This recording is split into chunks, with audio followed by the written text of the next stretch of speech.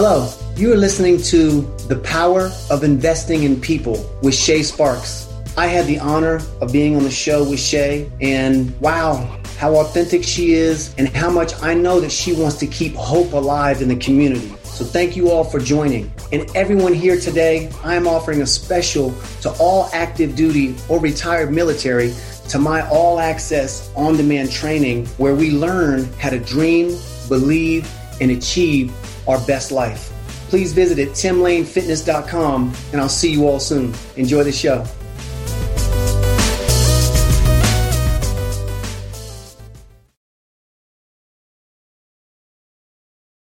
From Air Force Colonel to becoming an entrepreneur, Dr. Russ Barnes shares his journey on how once he learned the ropes, he began to teach them.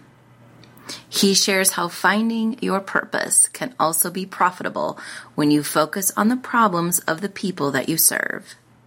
Stay tuned for his inspiring story. You won't want to miss it.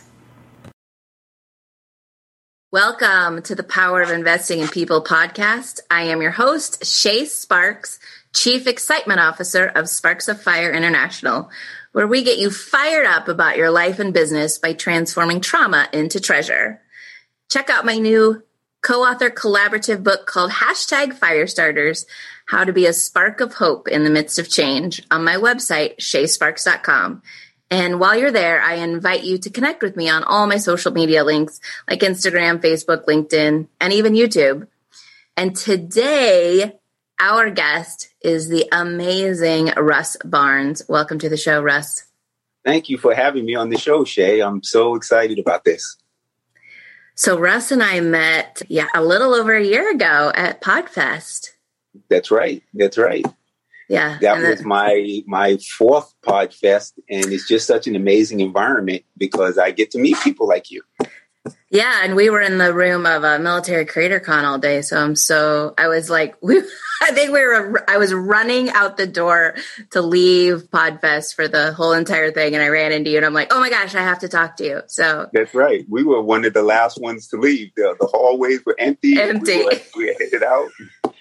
We had a great conversation right there in the hallway. We did. And you gave me your book, which I love. Your amazing itty bitty business book. Small Business for Service Members book, 15 Things You Need to Know to Be Purposefully Profitable. And just for clarity, the itty bitty series is it's probably about 100 books in that series. And the idea was simply to publish the highlights instead of a big business book. Yeah. Just publish the highlights. So I am one book in that series of books. But Small Business for Service Members was what I wanted to get out to the community. I love it. So for those of you who don't know, retired Colonel from the Air Force, Dr. Russ Barnes is a chief strategist for Sistro Solutions, an organization development firm specializing in small business. He has more than 30 years experience drawn from military service, small business ownership, executive coaching, strategy development, and organization design consulting. His purposefully profitable program guides small business owners in creating and implementing a customized progression. In support of the Purposefully Profitable program, he produced the Purposefully Profitable podcast and the Mission Mapping Workshop. Russ speaks publicly on organizing your business for profitable growth and CEO skills for small business. He is the best-selling author of Small Business for Service Members, just like with the book we just talked about. Yes. And a co-author of 2 best-selling books, Game Changers for Government Contractors and Mission Unstoppable, Extraordinary Stories of Failure's Blessings. Wow. I'm so excited to have you, Russ. It's been a long time in the making, so I'm so glad to have you finally here. And we always start off with the first question of, what does investing in people mean to you? It means everything, Shay. At the end of the day, we are all on this planet together to support each other, to grow, to fulfill our purposes. And in many cases, many people don't get to do that even throughout their life. So not only was I focused on mentorship during my time on active duty, I have 4 sons and my wife, and I'm really focused on helping them to become the best citizens, the best people that they can be, by sharing all the things that I've experienced throughout life. And several years ago, my personal motto became live and learn then teach. Because the idea was that I have some just unique experiences. And the more I share those experiences with people, the more they can, incorporate those into their lives. And I'm always looking to learn from anybody and everybody. I don't care who you are, what your status is, or what your experience is, or, where you are in life. If I see somebody who's homeless on the side of the road, they have something to teach me. And hopefully I can have something to teach them that would change both of our circumstances. So investing in people just means absolutely everything. And the last thing I want to say on this point is that people hire people, and people do business with people they know, like, and trust. Mm-hmm. And it has nothing to do with the paper. It has nothing to do with the product. It has nothing to do with, with those things, except that when we invest in people, then those things become better along the way. So true. So true. And I love what you said, the live and learn, and then learn, then teach. Yes. Live and learn, then teach. I believe that's like the essence of who we are. Mm-hmm. And yet so many of us don't do that. Right. Mm-hmm. And I feel like, for one, it's like once you learn something about yourself, then it is your duty or responsibility to then share it. Because once you gain the knowledge, when you share it, it becomes wisdom. Mm-hmm. But unfortunately, too many of us, and this is nature, and there's nothing wrong with it, but too many of us find that we need to use the knowledge that we've acquired to generate some revenue into our lives, And I mean, if you start looking at, Maslow's hierarchy of needs, the first level of that is survival. Mm-hmm. And, we only have so many resources available to us to be able to, earn the type of money we need to earn to live the lifestyle that we want to live. So it is value. And I know, and I understand that when I'm sharing what's on my mind, when I'm sharing the benefit of all of these books that I've read and all these experiences that I've had, that I'm delivering value. Yeah. And there are some people who will return that value, and there are some people who will not return that value. But I don't worry about that part of it. I just worry about the part that I only have so many years left on this planet. Mm-hmm. And if I don't share my value, then where does it end up? That's so true. It's a great question. When we don't share, where does it go? It stops, right? It just kind of stops with you. It stops right there. And then no one gets the benefit of it. And the other thing that I've learned is that when you do share your value, and, you can put it in terms of karma or other things like that. But when you do share your value, it does tend to come back to you.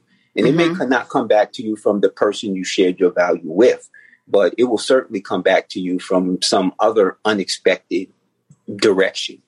And that's why it's just so important to invest in people. And then the other thing about investing in people, Shay, is when you do that, you are setting them onto a trajectory that will go miles and miles beyond what you ever expected. And at some point later in your life, they may happen to come back to you and say, that thing you told me those many years ago has made my life phenomenal and amazing. And you may or may not ask me this question, but I'm going to throw this in here quick, because it's the idea of people in my past who have given me pieces of advice. And one of the best pieces of advice that I ever received was when I was on active duty. I was a captain. I was an 03.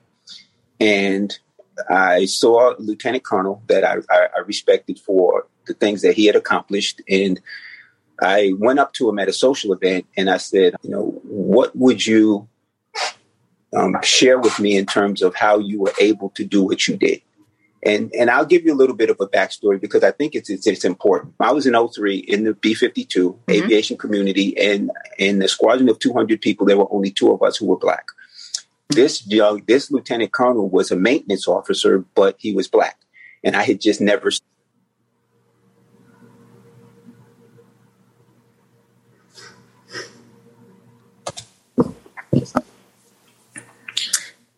Now, I want to step back and tell you a little bit about the backstory a little bit.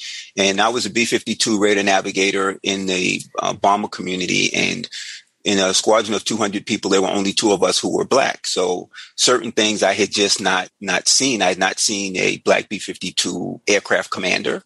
I had not seen, very high ranking Black officers. And so I'm an 03, I'm a captain, and this individual was a lieutenant colonel. And so I was very interested to understand how he was able to, achieve that rank. And that's a pretty significant rank. I ended up retiring as a full colonel, but that was a significant rank to me at that time.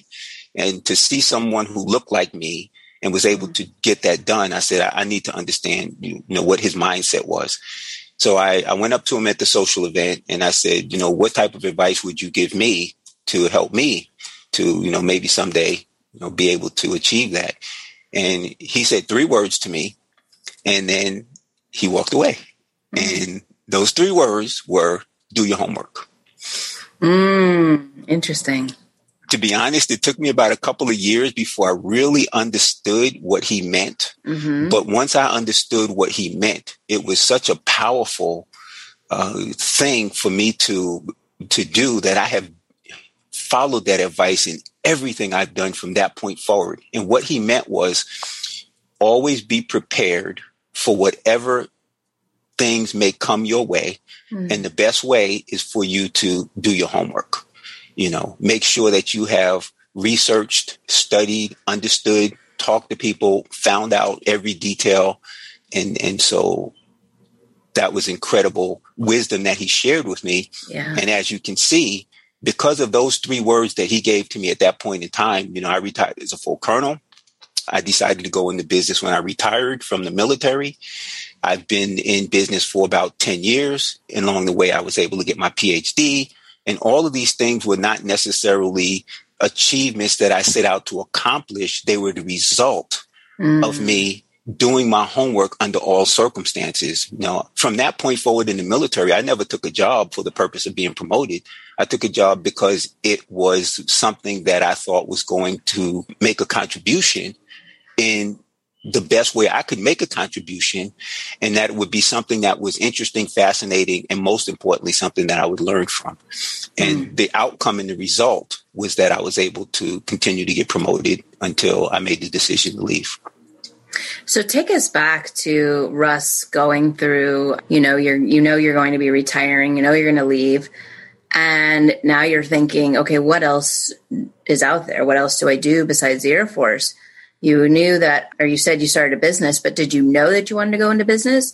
Or were you thinking of, getting the job, so to speak, as most people do? I absolutely knew I wanted to go into business because when I was young, when I was a kid, I became entrepreneurial, and I ask people often to tell me their defining experience. What is it that makes you do what you do? And what is it that guides your decisions along the way to make choices about what you do? And my defining experience happened when I was in the 3rd grade.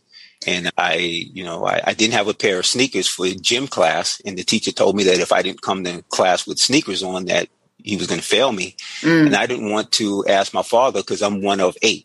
I'm the 3rd of 8, and my father was a truck driver, so there wasn't a lot of money to go around. And I knew that it was going to be, a very difficult conversation for me as a 8-year-old. Right. I asked my mother to intervene, and she said, no. You need the sneakers. You need to go ask your dad. Yeah. And I didn't want to do it. And I don't think I did. I found another way.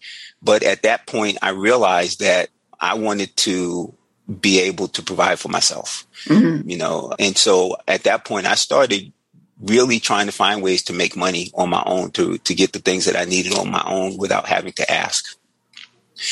When you fast forward, going to college was something that my father always emphasized. But again, being the third of 8 with 2 older brothers who had already gone to college because they were 5 and 6 years older than I was, I knew there was no money. The ROTC program, the various services contacted me about their ROTC programs because I'd done well on the SATs. And that turned into a scholarship opportunity. So I got an ROTC scholarship. My plan was to spend 4 years on active duty and then go out and make some real money. That was my goal in life, to have the security of being able to provide for myself. Yeah. And so I always had that mindset. Well, I stayed in the military for 27 years instead of 4. Right. Leadership was a large reason why I stayed in the military for as long as I did. I became fascinated with it.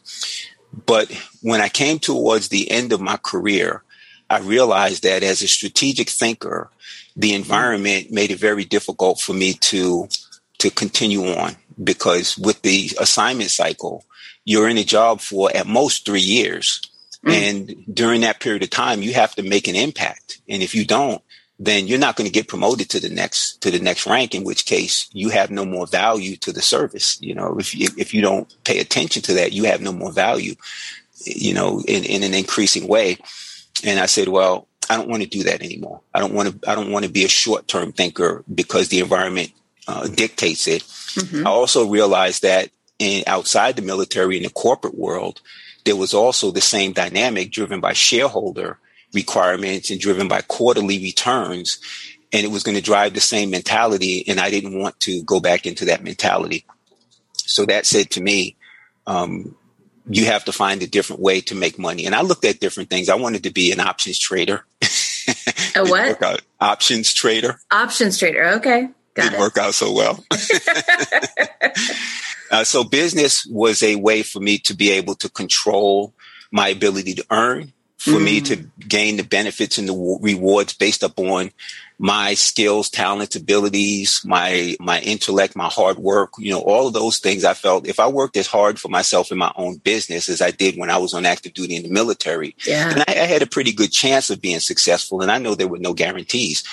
And when I looked at the 2 options, the one option to go corporate and probably earn a pretty significant salary, which is really what my wife wanted me to do, or go into business for myself, I realized that both paths were going to be challenging and going to be difficult.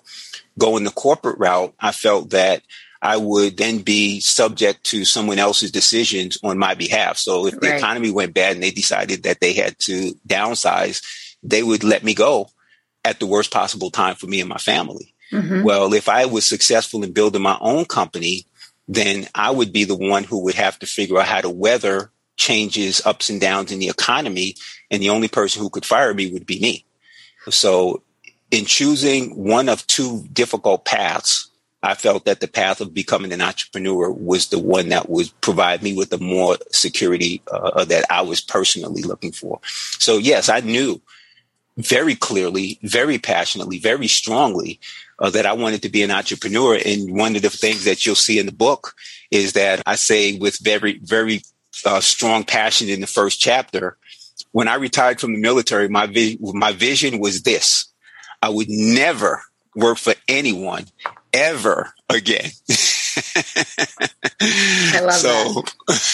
So, no, yes, I knew that was the path I wanted to go. Now, I did explore options for working in the corporate environment. And what I found was interesting is that they would say, you know, well, you have a really great resume, you have a strong background, you have solid skills, but we just don't see a fit for you in our company. And I thought, wow, well, that's interesting.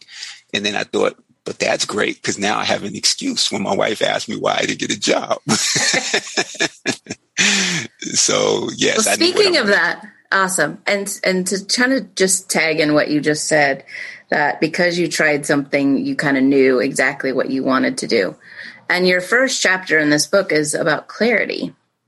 So do you think clarity comes from automatically knowing, or do you think clarity comes from being able to experience different things, explore options, really just going out and figuring it out yourself, kind of a thing. That's exactly it, Shay. Clarity comes from very painful, in some cases, very long, in some cases, very long, soul searching to identify who you are.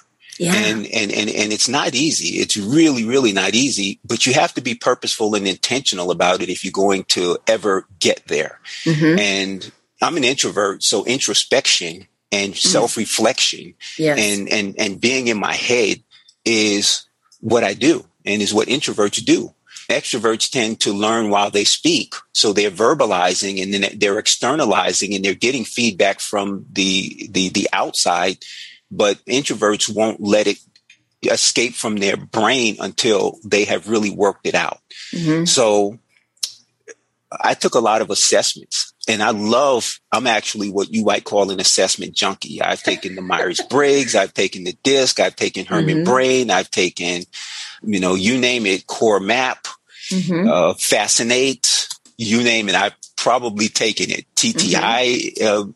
And you take the assessment to identify myself or to figure out who I am. I take the assessments to get the language to explain. I take the assessments to compare what I know about myself to what the assessment is telling me. And there are some parts of an assessment that I will reject, but there are also some parts of the assessment that I will go, that is exactly me. That is, wow. Now I can explain it. Now I understand it. And now I can bring the power of it to the things that I'm doing. And I'll give you an example. One of my favorite assessments is Strength Finders. I think they call it Gallup now. Yep. I was just going to mention that one. Absolutely. So what are your top three? It's strategic, it's achievement, and it's learning. Learner is the top one. And that one just completely 100% resonated with me. Achievement is one that really resonated with me. And that's the one I wanted to talk about because for a long time, I thought that me being achievement oriented was a flaw. And that I should be more focused on, on the outward and the helping rather than to complete this course. If I ever started a course of study, I was not going to stop. I was not going to quit until I completed it. And I thought, man, sometimes it can be a waste of time to just pursue a certificate. But I'm like, man, if I start it, I'm going to finish it. When I took Strength Finders and I read what it said about achievement and achievement orientation and that was a very powerful thing, it changed my mentality about who I was. And I began to then value my drive for achievement. And it has served me really well. Now I still don't go after stuff just to have it. I didn't go after a PhD to have PhD, the 3 letters, and to have somebody call me doctor. That was far beyond what I was interested in. I was just trying to solve a very challenging problem, and that framework of learning how to create new knowledge was the one that facilitated me being able to move to the next level of being able to deliver the services that I needed to deliver. That's awesome. Yeah, I've taken a lot of those as well. And Gallup definitely is one that I actually almost considered becoming a Gallup coach. Yes. It's like, now that you live, you learn, and now you got to teach it, right? So that's right. I was well, maybe I should do that. And I'm actually not anything against Gallup. It just wasn't for me. But the funny thing is that the only one that I can recall of mine is Woo. Oh, yes. And winning others over. Yeah. And for me, it's also about just being, helping. Yes. And guiding and being a teacher kind of role. Right. And so it's funny that this is now where I am in interviewing you, who is, very similar. So yeah, I want to say this too, that taking these assessments also helps me guard against the things that would be downsides for me. So when I took the Gallup and I realized that learner was my number one, first of all, yes, absolutely. I connected with that immediately, but it also said that I am a person who would learn for learning's sake. And so I have to guard against that to say, am I reading this book because it's going to help me to perform better? Or am I simply reading this book because I just love what it's teaching me? And so so what I do now is I prioritize the books that I have on my list. And I say, okay, I'm reading this book because it's going to help me to do this better. And if there's a book that I think would be interesting, but it's not going to contribute to me being able to deliver services at a higher level, then I'll put that off. I'll just set it aside and drop it down in the queue. So I love that you did your homework and really finding not only who you are, but also finding what works for you in order to move forward. And so in doing that and knowing that you wanted to start a business, did it matter what business you started? Did you research and do your homework, I'm assuming, in that realm as well? Or did you just go, hey, I think I'll, bright and shiny object over there, I think I'll do that one? Nope. I did my homework. I did great homework. I started out by taking courses with the Small Business Administration. Every course they had, I took. And that was great. Some were free, some were $20, $25, but I took them all. And then I started looking at myself again and saying, what is my marketable skill? What is my marketable talent? I talk about that in the clarity chapter in this book also, where I say, people will tell you, do what you love and find a way to get paid for doing what you love, and you'll never work a day in your life. And I talk about in the book that I love watching TV, but nobody is going to pay me to watch TV, at least not in a way that I could figure out at the time. Right. Maybe now, maybe somebody's figured it out and they can tell me. But so what I say in the book is you have to find a marketable skill that find what you love to do that is marketable. And then you'll never have to work a day in your life. So I started down that path and saying, okay, well, who am I? What do I do? What is my skill? What is my value? And I couldn't figure it out. I absolutely could not figure it out. I took courses. I took a class called Business to Government, figuring that I'd been in the military for all this time. I'd done things with the corporations like Northrop Grumman and Raytheon, and I had relationships with people in those companies. And so I started looking at business to government, thinking that might be a path. And I took this course, and after paying, about $3,000 for the course, I realized that I wasn't ready for that environment. And I said I needed more business acumen. I needed more business savvy. I needed more business experience. There was a lot that I needed before I could jump into that pool. And I didn't have partners. I didn't have someone else who was going to go in with me who had that type of business experience and savvy and was willing to bring me on board.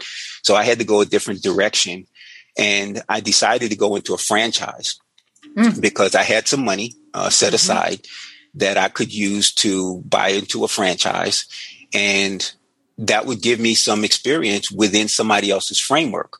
So I never intended to have the franchise as my forever business. It was just more of a master's degree for me in business, and actually it turned out to be like from kindergarten on up.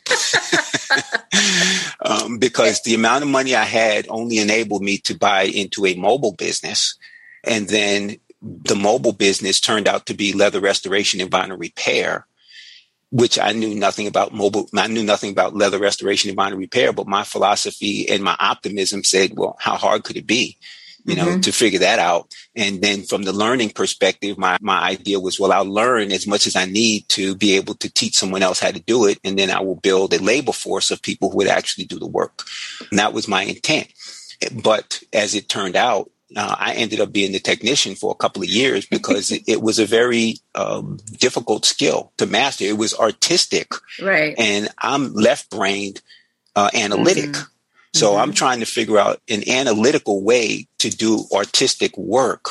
And it was just really, really challenging. And then I had great difficulty finding people who were able to come in and do that type of work, because down here in Florida, you're working outside, re-dyeing someone's, car seat, and it's hot and it's just, bad. And so you can't keep people. And by the time you get them trained, they're ready to quit. Sure. So I went into that particular franchise because the franchisor was invested in the franchisees. He had a vision. He had a mission. He wanted to grow his company to 800 franchisees. He was currently at 200. He was expanding into the United States, and there were only 2 franchisees here in all the state of Florida. So I felt like there was a lot of opportunity there. Sure. And it would do a couple of things for me. It put me in business because my thoughts at the time was that no one would take me seriously about being a business owner if I was just standing on the sideline saying, hey, I want to be in business. Help me out. Tell me what to do. I said, but if I'm in business, then we could have real conversations about what I was experiencing, and they could help me on a much better way. And then I also felt that in the process, I would learn who I was in the business environment. And I would be around business people, and I could see what they were doing, and I could say, oh, that's what I want. That's what I like to do. And those are all the reasons why I went into that. As you can see, I'm very intentional about the things that I do. And I try to share that with other people too, within Sister, and we'll probably talk about this a little bit later, because I believe you can be intentional. And so many people don't believe they can. And so they just jump in and try to figure it out as they go along. Well, I think, Russ, you hit the nail on the head. It's really, for me, it's about being intentional in order to find clarity. Going back to that first question of the clarity. So even though you took that experience, you were intentional about what it is that the lessons that you were learning, really, in order to help you with your own clarity and what it is that you wanted to do with your goals. Because as we know, as business owners, our goals shift. We think we want to be a franchisee, and then they shift, and you veer on to, starting your own company. So the first clarity that I had was that I wanted to be an entrepreneur. It was no more detailed than that. And I gave you the story about how I came to that point. But I knew I wanted to be entrepreneur. So what it did was it enabled me to start asking the right questions. Yes. The very first question is, well, what do entrepreneurs do? How do they think? What do they, just all these questions about being an entrepreneur. And I could start asking those questions and start researching those questions. I learned along the way that an entrepreneur and a business owner are related, but they're actually 2 different things when you break it down. And so I started asking all the right questions, and then you begin again to start gaining clarity. You start getting the answers to these questions, and wow, okay, now I understand. And like I said, it was a bit of clarity for me to understand the difference between an entrepreneur and a business owner. And the way I characterize it is an entrepreneur is someone who has the capacity to turn things into money. And a business owner has the capacity to take something that is generating revenue or making money and turn it into a sustainable, ongoing operation or type of an entity. And I learned that I was a really, really good business owner, which makes sense coming out of the military, but I was an awful entrepreneur. And I think that many veterans, military service members suffer the same thing because we're not profit driven. Right. And that really makes it difficult to be an entrepreneur. And we really do have to go through a mindset shift before we can do that. But once you've gone through that mindset shift, then we can bring all those other skills, talents, and experiences to bear. Well, let's talk about that mindset shift for just a brief moment. So first of all, how do you even start to know that you need to shift your mindset? And second of all, what is a process that you did that really worked for you in order to shift it? Because you're gonna hit a wall. You're gonna hit wall after wall after wall after wall after wall. And what's interesting is that, as you get better, you hit a bigger wall. And then so that's what tells you that you need a mindset shift. because what gets you to, $1 million in annual revenue in your company is not going to be what gets you to 10 million. And what gets you to 10 million is not going to be what gets you to 100 million. Right. So every time you reach a new plateau, you can, a comfort zone, you can choose to stay there, or you can choose to go to a higher level. And when you make the decision based upon a desire to change your current state, then you're going to have to go through some type of a mindset shift to figure out how do I actually get to that next level. And so that's how it has been for me. So the first goal for me was to become an entrepreneur. And as I started to walk down that path and then realized that the type of communication that I was very good at in the military was not the type of communication that would enable me to be a most effective business owner. And I needed a mindset shift. I needed to figure out, okay, then if I can't speak to civilians the way I spoke to, general officers in the military, how do I speak to civilians? So I joined Toastmasters, and Toastmasters was a way for me to shift the way I was communicating with people. And it was very effective. I've been in Toastmasters for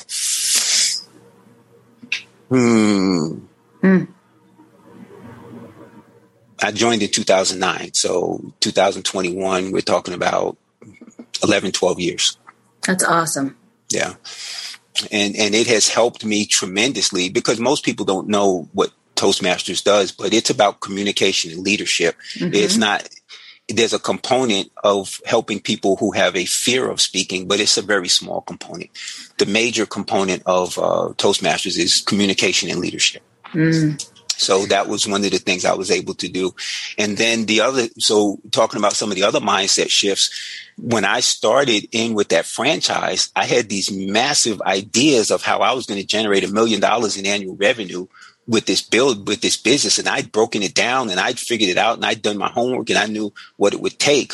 But then I hit the reality of, this was in 2009. So of course the economy wasn't really doing that great. So then I hit the reality of what it would really take. And I had to shift from thinking like a colonel to thinking like a business owner. And that was a huge, huge, huge shift. Sure. And it was also a shift for people around me because they were looking at me saying, wait a minute, you're a retired colonel and now you're fixing people's stuff. What are you doing? And they didn't get it because they looked at me then as a technician, but I was looking at myself as a CEO. Right. And so some people got it eventually, but most people didn't. But I had to have the mindset shift to say, I'm a second lieutenant again. In business, I'm not a colonel. I'm a second lieutenant. People would tell me, a mentor I had told me, hey, you should use colonel. You should put it on. Tell people you're a colonel. And I said, but I'm doing leather restoration and vinyl repair. Where's the relevance? And so, so as you hit walls, then you are going to recognize that, in order for me to get to that next level, I'm going to have to change something. Which, really, to me, what you just described is one of my favorite leadership values that I hold dear to my heart is integrity. I love that you said that because I think most people, when they think about integrity, they think being trustworthy and being, transparent in what you do. But when I think about integrity, and I think this is the way in which you use that word, is it's being together in terms of everything you do. It's integrated. It's like it's integrated. Yes. And it's really about, you as the CEO still doing the work of, somebody who is a technician, right? Because that you have integrity for your business. Yeah. And that's how I look at it. So for me, as in my background, I worked for a salon that the CEO came in and, he swept up hair one day and everybody was like, oh my God, what are you doing sweeping up hair? And he's like, I know how to do that too. Yes. I know how to run the business, and be in the business, not just run the business, Yeah. And that just really shifted me, shifted me. And he talked about it actually at a meeting that we had, that it's about doing the right thing, even when no one is looking. That's it. Yes. Yes. Yeah. Yes, exactly. And that is important. And, people will do what you say if you have that type of influence or you have that type of authority, but more people will do what they see you do when they can see that it's connected you to success. Mm-hmm. And so that integrity of walking in and saying, you know what, sweeping floors is something that we all do. Right. And if you can do it, I can do it. Yes. And in some cases, people will say, I'll never ask you to do something that I won't do myself. Yes. And there's some truth in that. But the reality is that sometimes you will have to ask people to do things that you won't do yourself because they're better at it. And and that's part of it too. You have to acknowledge that you can't be the best person at every job or everything or every aspect. And you have to know when someone else is better, and you have to give them the lead so that they can take that thing to a level that you could never achieve or aspire to. And I think that's part of the leadership equation as well, is knowing when that is. And then it does also come back to what we started talking about, which was self-awareness and clarity. Yes. Having clarity on who you are, what you do best, and being courageous enough to say, you know what, you're better at this than me. I'll follow your lead. Which brings me to your purposefully profitable program. And, it just makes me think, so how can someone that's listening, what advice would you give them that they are, pursuing a business, they're pursuing really, to be an entrepreneur? What advice would you give them to make it purposeful? Mm-hmm. One of the things that I find when I work with the majority of clients in the Purposefully Profitable program, as well as mission mapping, is you start out trying to solve your own personal problem. I did it. Mm-hmm. I needed more money. I'm retiring from the military. I needed to replace income. I wanted autonomy. I wanted to be able to make the decisions that I wanted to have in my own life. I wanted to live my own lifestyle. But again, nobody's going to pay you for that. They're going to pay you to solve their painful problem. Mm-hmm. So the advice that I would give to many business owners, and many of them that I work with also, to a certain degree, they resist this advice. And it's, you need to focus on the problems of the people you can best serve. Mm. They are struggling. They are hurting. There's something in there that is requiring them to seek relief. Yes. And if they believe that you are the one who can help them, then they're more likely to pay for the value that you can bring. And I like to use the example of a dentist. No one argues with the dentist when they have a toothache about how much he's going to charge or she's going to charge. True. It's like, fix this pain and fix it now, and then send me the bill. Right. You might do a little research and say, hey, who's the best dentist and what do they charge? And you might try to get some of that information up front before you go in. But once you walk in the door, you're not going to negotiate with the dentist and say, hey, can you kind of do this for a little less than this or that? And it's the same in business. When you are helping someone to solve a really painful problem, they will, the price of that service and that help is not an issue. It's not part of the conversation. Yeah. And so, thinking about it from that perspective, it's almost like a destination. My goal is to help as many people with this problem as I can. And now you have directionality. And that's the main point I want to make is, when you are not looking at the community of people you want to help and you're looking at solving your own personal problem, you really don't have any directionality, and anything that comes along seems to be a great idea. And then you become distracted, you become unfocused, you don't have the type of resolve you need. When you wake up in the morning, you're not sure about what it is that you want to do. And all of those things have a negative impact on your ability to be successful in your business. But when you know that person has a problem, and you wake up and every day you say, you know what, I want to help that person solve their problem. This is the problem. This is my solution. This is how I've packaged it as a product with a price that makes sense for both them and for me. Yeah. When you have those pieces in place, then all of a sudden clarity becomes key. Absolutely.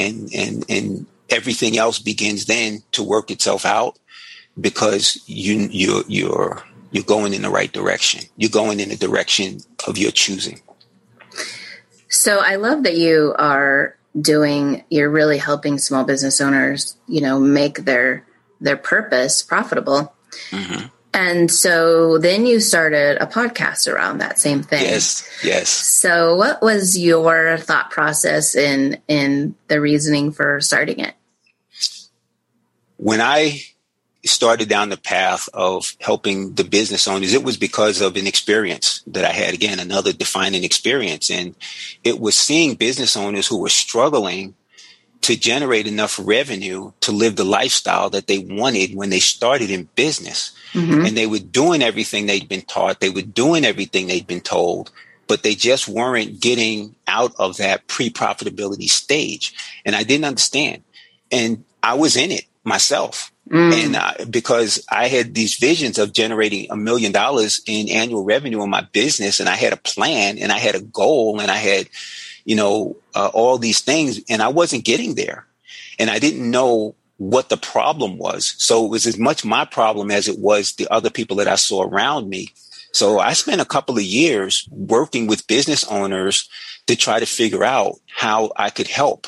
And the first couple of years actually was really figuring out if it was a real problem that was not being solved or addressed by other things that were available, all the free services that were available.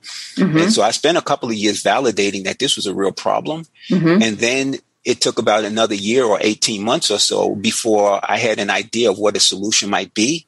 And then I went into the PhD program. By the time I got into that program, I had a very deep understanding of myself, and I knew that strategy and organization were my strengths, and that whatever solution I came up with would have to be focused within strategy and organization. And organization development was something that I was sort of new to learning, and I created a model because big businesses had models that they used to make decisions. Well, small business owners didn't have any models that I could find. So I took a big business model and I reshaped it to a small business mindset to drive a small business mindset. And I went into the PhD program with the intent to prove that model and demonstrate that it would work. During the PhD program, I learned that even though that was an effective model, it didn't get to what I really wanted the business owners to get to, which was rapid revenue. Even with using that model, there was still a lag between once they understood how it worked and then once they saw results. And I wanted to get them there faster. So in the process of going through the PhD program, building on the things that I'd already read and all the books I'd already learned, I started gathering a phenomenal volume of information and knowledge. And I said, I need to get this out. I need to get people to start understanding some of these philosophies that I had begun to understand. And so that was when I wrote the book while I was still in my PhD program. Wow. And that's when I started the podcast while I was still in my PhD program. And I decided to do a content only podcast rather than interviews because I didn't have time to do interviews, but I did have time to record. What I started out was I said, I'm going to do 15-minute episodes. So I did have time to record 15-minute episodes while I was doing everything else that I was doing. And the fact that I was gathering all this information through my PhD program, and then my PhD program was a scholar practitioner program. So it wasn't academically designed to make me a professor. It was designed to bridge the gap between theory and and practice. Mm-hmm. And that's one of the reasons I selected the program I chose. So I had all this information, and pumping it into the podcast was one of the ways that I was able to get it out to the community. Again, like we started in the beginning, share your value, live and learn and teach. Mm-hmm. That was the purpose behind creating the Purposefully Profitable podcast. And so I shaped it as an experiment as well. So I took the model that I had originally gone into the PhD program with. In the program, I created another model. So I cross-matched those models. And then I set up Money Math Monday, because I figured you're in business, you need to understand the money math.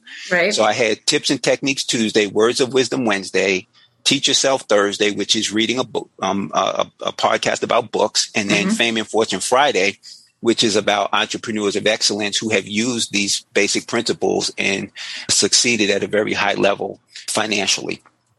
Nice. So that was so it turned out to be a 150 episode series over 30 weeks. I did 5 days a week. They turned out to be about 10 minutes per episode because 10 minutes is a lot of content. I didn't realize that, but 10 minutes is a lot of content. Yeah. So they ended up being about 10 minutes each. And it's still out there. It's an evergreen series. And I still have people who are listening to it, and people who are commenting on it, and people who are becoming clients because of it. And I did that podcast series back in 2017. Wow. Yeah. Yeah. So it's paid tremendous dividends. And I did 150 episodes, 5 days a week, and I never missed an episode. Good for you. Well, I'm not surprised. I'm not surprised at all that you didn't miss an episode. Didn't miss an episode. It's not that surprised. Achievement. It's that achievement mentality that I have. Exactly. So, I love what you've shared, because it's really about the journey, just like you said. So I started coaching because I thought I needed to help women who had been in abused relationships really be able to transform themselves and be able to transform the relationships with the reason they were with that abuse, not the actual person they were with, but it's familiar. So what was it that would, where did you start in life? Maybe it was a family member or something that it was familiar with, and be able to transform that as well into a treasure, or take it and be able to use their mess as a message. Right. I love that. You said that before. You turn your mess into a message. And, in the Purposefully Profitable program, what you just said is where we start. Mm-hmm. Because now you have resolve, you have determination, you have dedication. You're going to put every energy you have into building this business, and you're not going to quit, because you realize that if you quit, there are going to be women out there who are going to suffer, who are going to be in situations of extreme pain, and they have nowhere to go. And if you're not there for them, then there is no one there for them. The other side of that is that this isn't a painful journey for you, from the perspective of when you help these women and you see them change their situation, that gives energy back to you. Mm-hmm. So everything you do is energizing you to continue moving forward. And I used to think, how can somebody build a business and just stay in the business for 20 years? I mean, doesn't it get boring? Doesn't it get tiresome? Don't they get, want to just go, in some case, do something different? But when I found who I wanted to help, and I realized that they're in pain, and if I don't do what I'm doing, there's never going to be a solution. There's no getting tired of that. Right. Well, I was going to say, those wins for other people is what fuel us. It's what energizes us. It gets us fired up, which is, my whole business. And so since we actually talked a year ago, everything has totally shifted. That's why I was in the Military Creator Con. It is now helping military transition into civilian life, of what is their purpose? How is it that you want to show up? How do you want to take I don't want to call it a mess, and I don't want to call it a trauma, but how do you want to take your experiences, what you've done, and now make it into a treasure? Make it into your message. What do you want to do with that now? Yep. And it's like, I don't even, it's so funny. It was like one conversation, and then the door's open. Yes. And that's how we met. And so it's just amazing to me to see when you're in your purpose, how freely doors will open. And let me say this too. When I was doing my PhD dissertation, and I think I showed you, what that was all about. So that's the organization designed for small business, a discovery of business fundamentals for executing a purposeful path to profitability. I studied business owners who had gone from 0 to 100 million in annual revenue. They'd grown their companies, and I focused on what they did in the pre-profitability stage to position themselves for that type of success. And that was the essence of my study. And one of the things that I learned was none of them, not one of them, ever had money as the motivation for their business. Yep. They were always motivated to do something more significant, and the money was the byproduct of the number of people they served. And there's a book I love called The Go-Giver. And there's the law of compensation that says, your income is determined by how many people you serve and how well you serve them. Yes. And that was what I recognized during my study, is that they were serving people and serving a lot of people. And so therefore, the money flowed in, but every single one of them. And they would be asked the question, so now that you are a multimillionaire or a billionaire, how has that changed your life? And you go, not much. Right. I had bigger toys and I can, not worry about, paying the bills, but I'm still the same person I was when I started. It's all about making the difference, having the impact. We're getting close to the end, but I just really want to touch on what you just said. And it's one of my all-time favorite keywords to go along with purpose, and it's serve. Yes. And so many people think about, what is it that I can get? And it's really about, for me, it's when you have a purposeful business, is really about how are you serving? Yes. And who are you serving? Exactly. Yeah. So one of the things I try to focus my clients on very early on is, how do you get through the money stage? Because you have to. And my goal is to get you through the money stage as rapidly as possible, so then you can have a bigger picture in terms of what you're doing. Because one of the challenges that I faced when I was in that situation was I had bills to pay.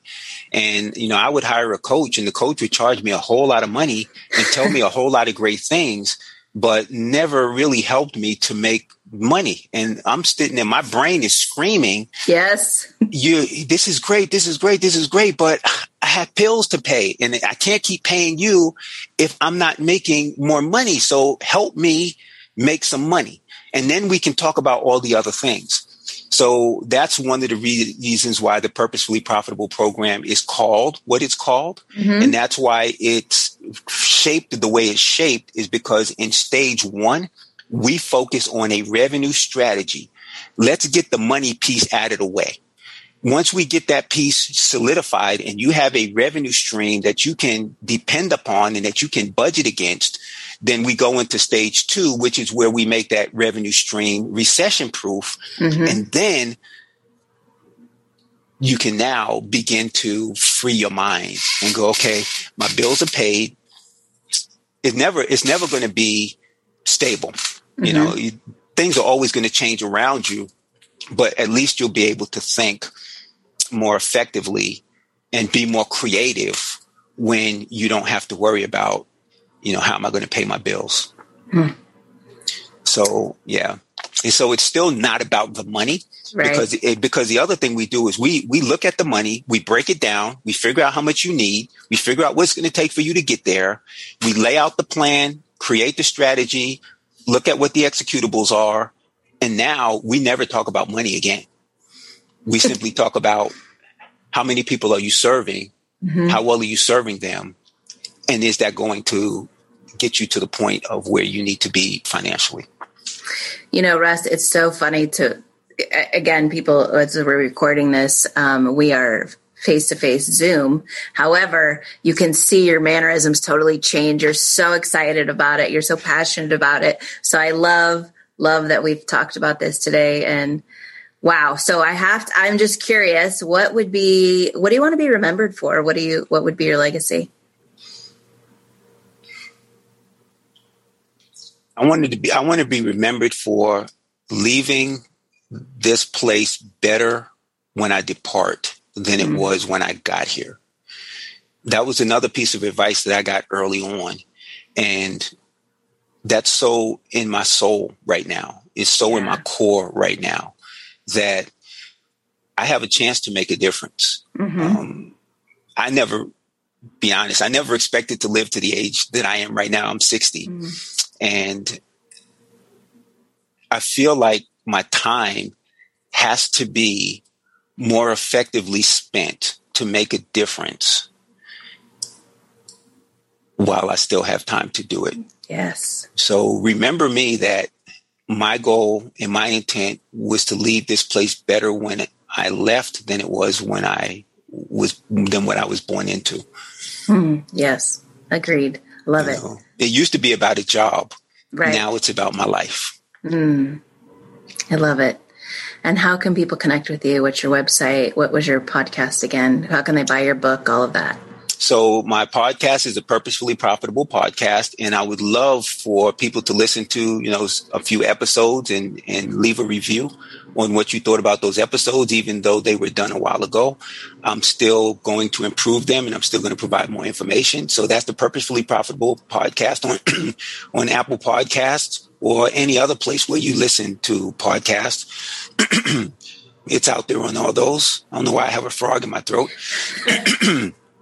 My book, Small Business for Service Members, 15 Things You Need to Know to Be Purposefully Profitable, is available on Amazon. Again, it's available in Kindle as well as in paperback. If you'd like me to sign a copy, just send me an email and let me know, and we can work that out. You can reach me at russ@sistro.org. That's my email address, and I love email, so please feel free to send me an email. Also, most importantly, connect with me on LinkedIn.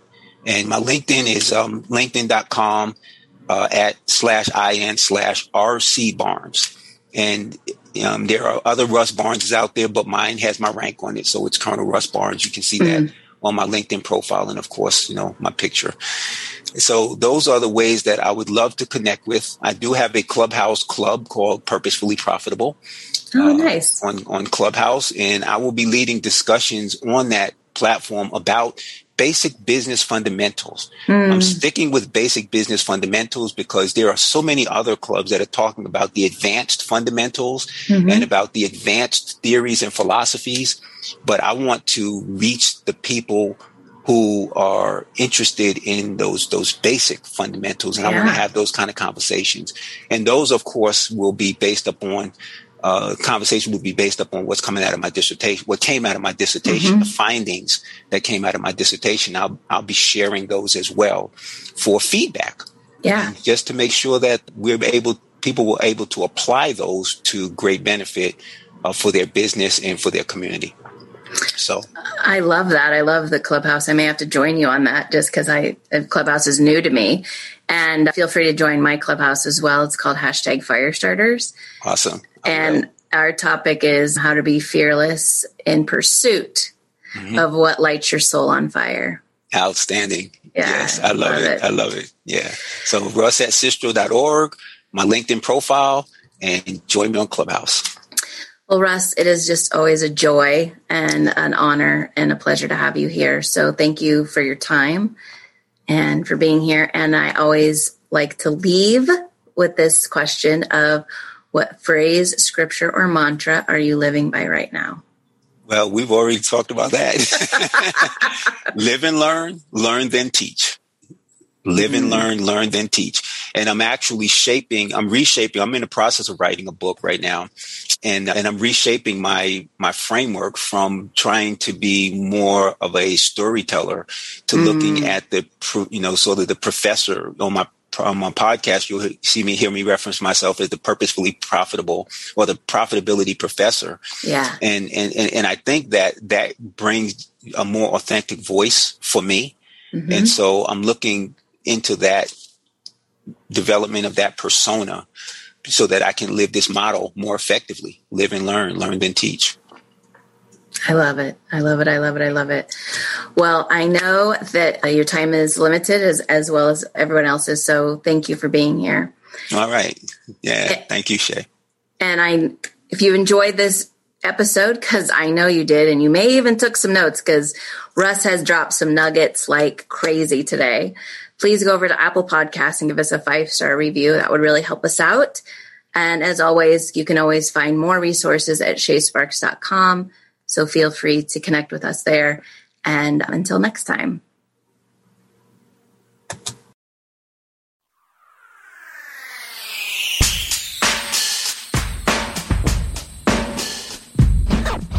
Hey, don't turn this off just yet.